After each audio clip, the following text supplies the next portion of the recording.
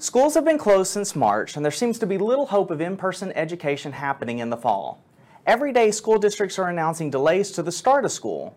The school has to start at some point and in some form, and the form likely appears to be remote learning. So now there's currently a huge rush to determine how to provide academic and emotional connections and instruction virtually. While teachers are struggling with how to move from face-to-face instruction to virtual instruction, both parents and teachers of children with special needs are looking for ways to support these kids at home. School leaders are struggling with how to provide these services at home while still staying compliant with state and federal laws. Parents are struggling with how to get a child with special needs through school that will likely be provided solely on a computer. Parents are finding themselves placed into a role that they never imagined, not only homeschooling, but homeschooling a special needs student. So how do you do that? Where do you even start? It's often hard for professionals to provide these services. What is a parent to do now that they've been called upon to help and take part?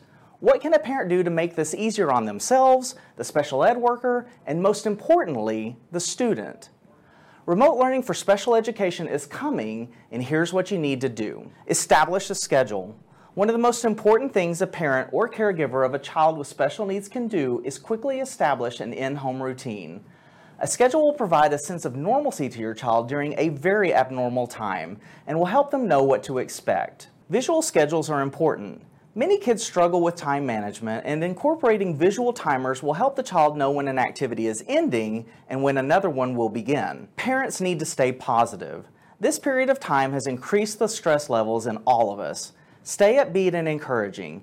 Pay attention to your own attitude while you're around your child, and pay attention to how you're interacting with your kids. Give breaks. A schedule is important, but so are breaks. Make sure that you've scheduled in a recess and time away from the computer during the day. Grown-ups don't like being in front of a computer for 8 hours, neither will your child. Incorporate physical movement. Moving is essential for our brains and bodies. Ensure that your child and you are taking breaks and moving outside as much as possible. Give your child a lot of praise and give it often. This change is hard on everyone, and acknowledge that often. When they're acting in a way that you want them to continue to act, encourage them, note it, tell them. They'll likely repeat it. Provide incentives, a lot of them.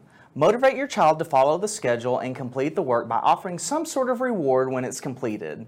It doesn't have to be big, and you don't have to refer to it as a reward or a prize, but a little something to look forward to can go a very long way.